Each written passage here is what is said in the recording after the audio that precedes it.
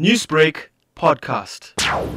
We're also anticipating that it will be a rush like the previous years, where long queues at shopping malls, especially the appliance shops and the food stores. But when we moved around, we started at Cornubia, we went to Macro, we went to Gateway, we went to Pavilion, and things are not as hectic as we anticipated. It's like your normal month-end rush when people go and pay their bills and buy their monthly groceries. That's what we found at these malls. You've had an opportunity to interact with some of the shoppers. What were their sentiment? The couple of shoppers that we spoke to, they said that there were no deals this year. The guy that we spoke to, he said that he was hoping that the air conditioner that bought today would be on special, because he kept coming to the store looking at the price and hoping that today, because Black Friday, it will be on special, but there was no special. The other people that we spoke to said that they bought most of the things online, so they just wanted to come to the shops and see if what they bought is really what they want. The others said that they don't have money. They don't have money to splurge. They're just doing their monthly groceries and they're buying necessities and not buying appliances, but, your normal groceries, your detergents and stuff like that.